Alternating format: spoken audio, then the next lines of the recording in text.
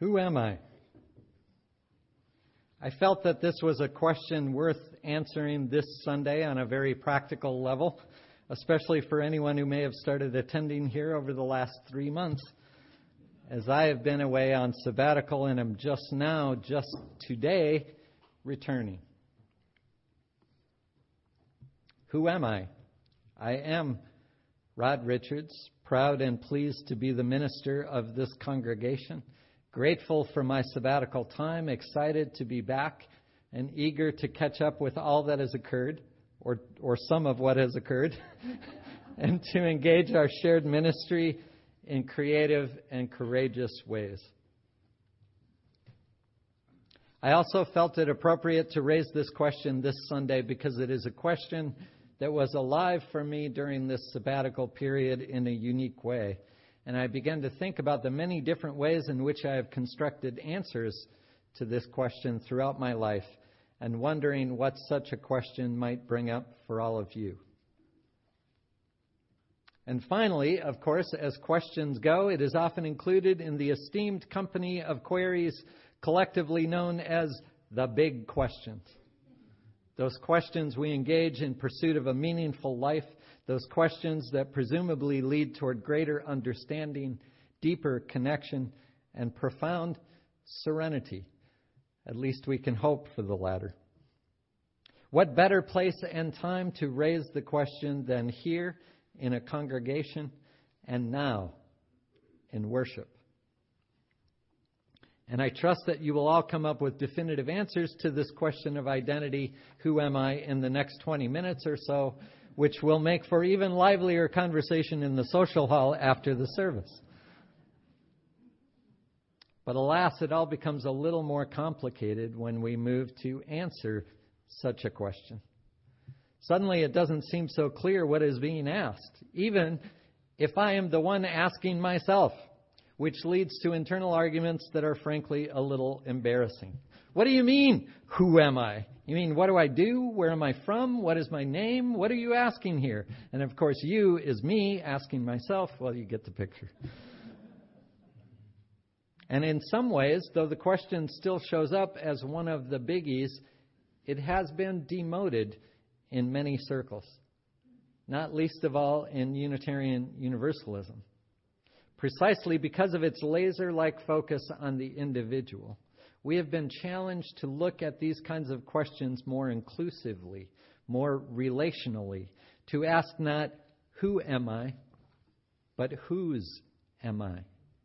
Because there is no identity outside of relationships, writes Reverend Victoria Safford, quoting Quaker teacher Douglas Steere.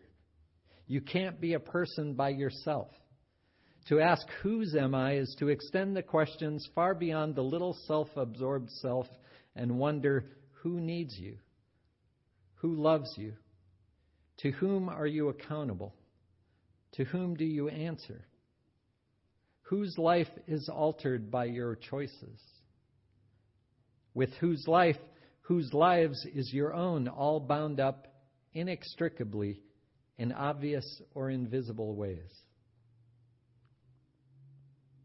And Reverend Fred Muir, noting Unitarianism's deep roots in individualism, has bemoaned the creation of what he calls the I Church, which he says, with its excessive focus on the individual, has severely damaged our potential in building beloved community. Board members read a collection of essays called Turning Point last year, responding to these ideas of Muir's and describing some exciting innovations within Unitarian Universalism. Muir writes, if individualism led us to the I Church, covenant can open the way to the beloved community, where the promise of individuality and justice inspire, empower, broaden, and deepen all. And heck, Alan Watts, drawing from Buddhist teachings, would like us to drop this whole notion of I altogether. We are struggling to make sure of the permanence, continuity, and safety of this enduring core, the center and soul of our being, which we call I. For this we think to be the real person, the thinker of our thoughts, the feeler of our feelings, and the knower of our knowledge. But this I he says, does not exist. I like to refer to this passage as a poke in the eye with a sharp stick. I'm sorry. All of this to say that in planning this sermon, I begin to feel a little out of step. More than a little archaic in my concerns. I'm supposed to come back from sabbatical with some sort of profound enlightenment and new ideas, not old, tired questions that not only resist being answered in any sort of helpful way, but probably, according to many, should no longer even be asked, at least not in this form. And I get it. I do. I applaud the move toward answering questions of identity in relational terms. Who needs me? Who loves me? To whom am I accountable? To whom do I answer? Whose life is altered by my choices? With whose life, whose lives is my own, all bound up inextricably in obvious or invisible ways? I applaud the move to recognize the detrimental ramifications in our nation, in our congregations, and in ourselves of an unexamined and often irresponsible glorification of individualism. I would not be standing here before you today if I did not value covenant, community, and deepening connections. Far be it from me to argue with Alan Watts, and certainly not with the Buddha, about the very idea of I being an illusion. That may very well be the case.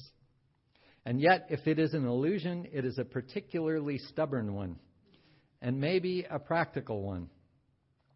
Even to express agreement with Watts and Buddha, I find myself saying, yeah, sure, I is an illusion. I can see that. Wait, who can see that? And I know language fails us. It happens all the time, and I was gently and not so gently reminded of that in the middle of writing a sermon again after a lengthy break. Words fail me all too often. And yet, as imperfect as they are, we find ways to make them communicate something about our understanding and reality and fears and hopes and selves. We communicate something about ourselves. What is this self I speak of? It may not have all the substance or solidity that I attribute to it, but it is a handy way to refer to something. A community of we, after all, is made up of individual I's, and each of us, I'm going to guess, grapple with this idea of ourself. What is it? Who is it? So I believe even, or maybe especially in our pursuit of beloved community, that there is still a place for this question, who am I?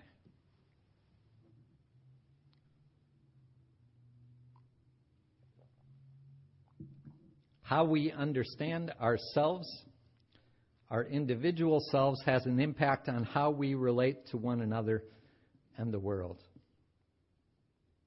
We are indeed, as scientists and mystics and artists and philosophers and environmentalists and songwriters and preachers and teachers and poets tell us, we are all part of one life, arising from a single source, and the boundaries and separations and disconnections and isolations that we imagine are largely illusory when it comes right down to it, wherever and whatever it may be. And still, we live with the reality of separation and disconnection and isolation and loneliness, and the experiences cannot simply be discounted as illusion. Both things can be true. Life is replete with paradox. It is part of the wonder and also the frustration, the joy and the sadness, the peril and the promise. As we work to correct the destructive patterns of excessive individualism in Unitarian Universalism, we should also remember the gift embedded in our first principle, the recognition of the inherent worth and dignity of every person. And remember what a blessing it can be to have a community encourage one along a journey of self-discovery and honesty. Because while we are part of the whole, for whatever reason or purpose or from whatever random happening or happy accident, I find myself in this situation where I feel called to take responsibility for this piece of the whole, this particular configuration of star stuff, this nearly undetectable microscopic fragment of life that sits on one of the bazillions of tiny, tiny quivering threads that weave together into delicate but sturdy frameworks that join up to make the interdependent web of all existence.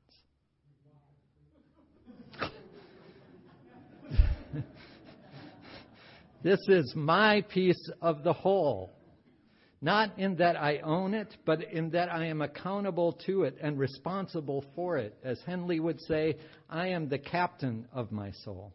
And though I do not control the wind and the waves, though I control, in fact, very little, I seem to have some measure of influence in guiding this piece of the whole, directing this configuration of star stuff, influencing this particle on a thread in a framework on the web in how it interacts with that web.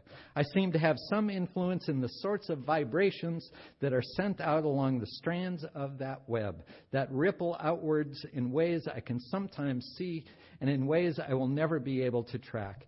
Just as I am moved by traceable and untraceable vibrations from others on this interdependent web, in this inescapable network of mutuality, on this single garment of destiny, in this undeniable connection to life, the universe, and everything. So in taking responsibility, accepting accountability for the actions and responses of this piece of the whole, it strikes me that it would be wise to familiarize myself with it, to understand as best I can this configuration of star stuff. In the words of the oracle at Delphi, to know thyself. All of that being a very long introduction to and defense of the question, who am I? But never fear, the October theme is identity, and we'll continue to look at the variety of ways this question can be posed and, however imperfectly and tentatively, answered throughout the month. But before we let go of it today, I want to return to a part of the inspiration for it I mentioned at the beginning. One of the revelations I had on sabbatical was just how much of my answer to that question, who am I, is wrapped up in my introductory answer. Who am I? I am Rod Richards, minister of this congregation. I am a minister. That is a large piece of my answer to the question of identity. Nothing necessarily wrong with that. We probably all would answer the question in part with some mention of what it is we do, the work to which we are called or which has been thrust upon us, the activities which we engage. But suddenly I had an extended period of time in which my identity as a minister was not the most important or even necessarily a recognized piece of who I was or the person I was presenting to the world. In some cases, it was interacting with people who indeed know I'm a minister, but it is not the primary way in which they relate to me. Family, old friends. In other cases, it was with people I had just met or was getting to know, encounters with other travelers on a train or a plane, casual conversations in various locales. Sometimes it was just me sitting at a coffee shop on a Sunday at about this time of the morning asking myself, so who am I now? Now, let me be clear, I was not reckless with my newfound anonymity. There will be no sordid revelations throughout the year of lost weekends in Vegas or embarrassing moments caught on Instagram. Fingers crossed. No, I'm teasing. Quite the contrary, I was not enticed to hide from my identity as a minister, but I realized that there may be times in which I use my identity as a minister to hide. You see, part of what I love so much about ministry is that I feel that I can bring, indeed, I am constantly challenged to bring my full self to the work. It is a piece of what I love about the work. I can be myself. But I have come to realize in the fleeting vulnerability that I felt in not being known as a minister, that I have sometimes used that identity to circumvent some deeper questions about who I am. I have used my role not as an answer, but as a way to avoid answering. I am a minister, but who is the person who is ministering? And all of this is not a request for congregational psychotherapy of your minister. It is only to say that I am engaged in the questions right alongside you. That I have found the task requires, yes, a healthy dose of sacred flexibility, as the answers can change as we do, and the same answer can serve to illuminate at one time and to obscure at another. That there probably are no perfect or definitive answers, but to engage the question, who am I, is to take seriously our responsibility and accountability as captains of our souls in guiding our piece of the whole toward deepening connections, in letting our light shine. For all life is a gift that we are called to use to build the common good and make our own days glad. So, you who have gathered pieces of the whole, amazing configurations of star stuff, beautiful particles on the thin threads of the delicate but sturdy framework of the interdependent web, all you little lights, shall we sing? If so, say, aye. Aye. The ayes have it. Please rise in body or spirit and join in singing number 128, For All That Is Our Life.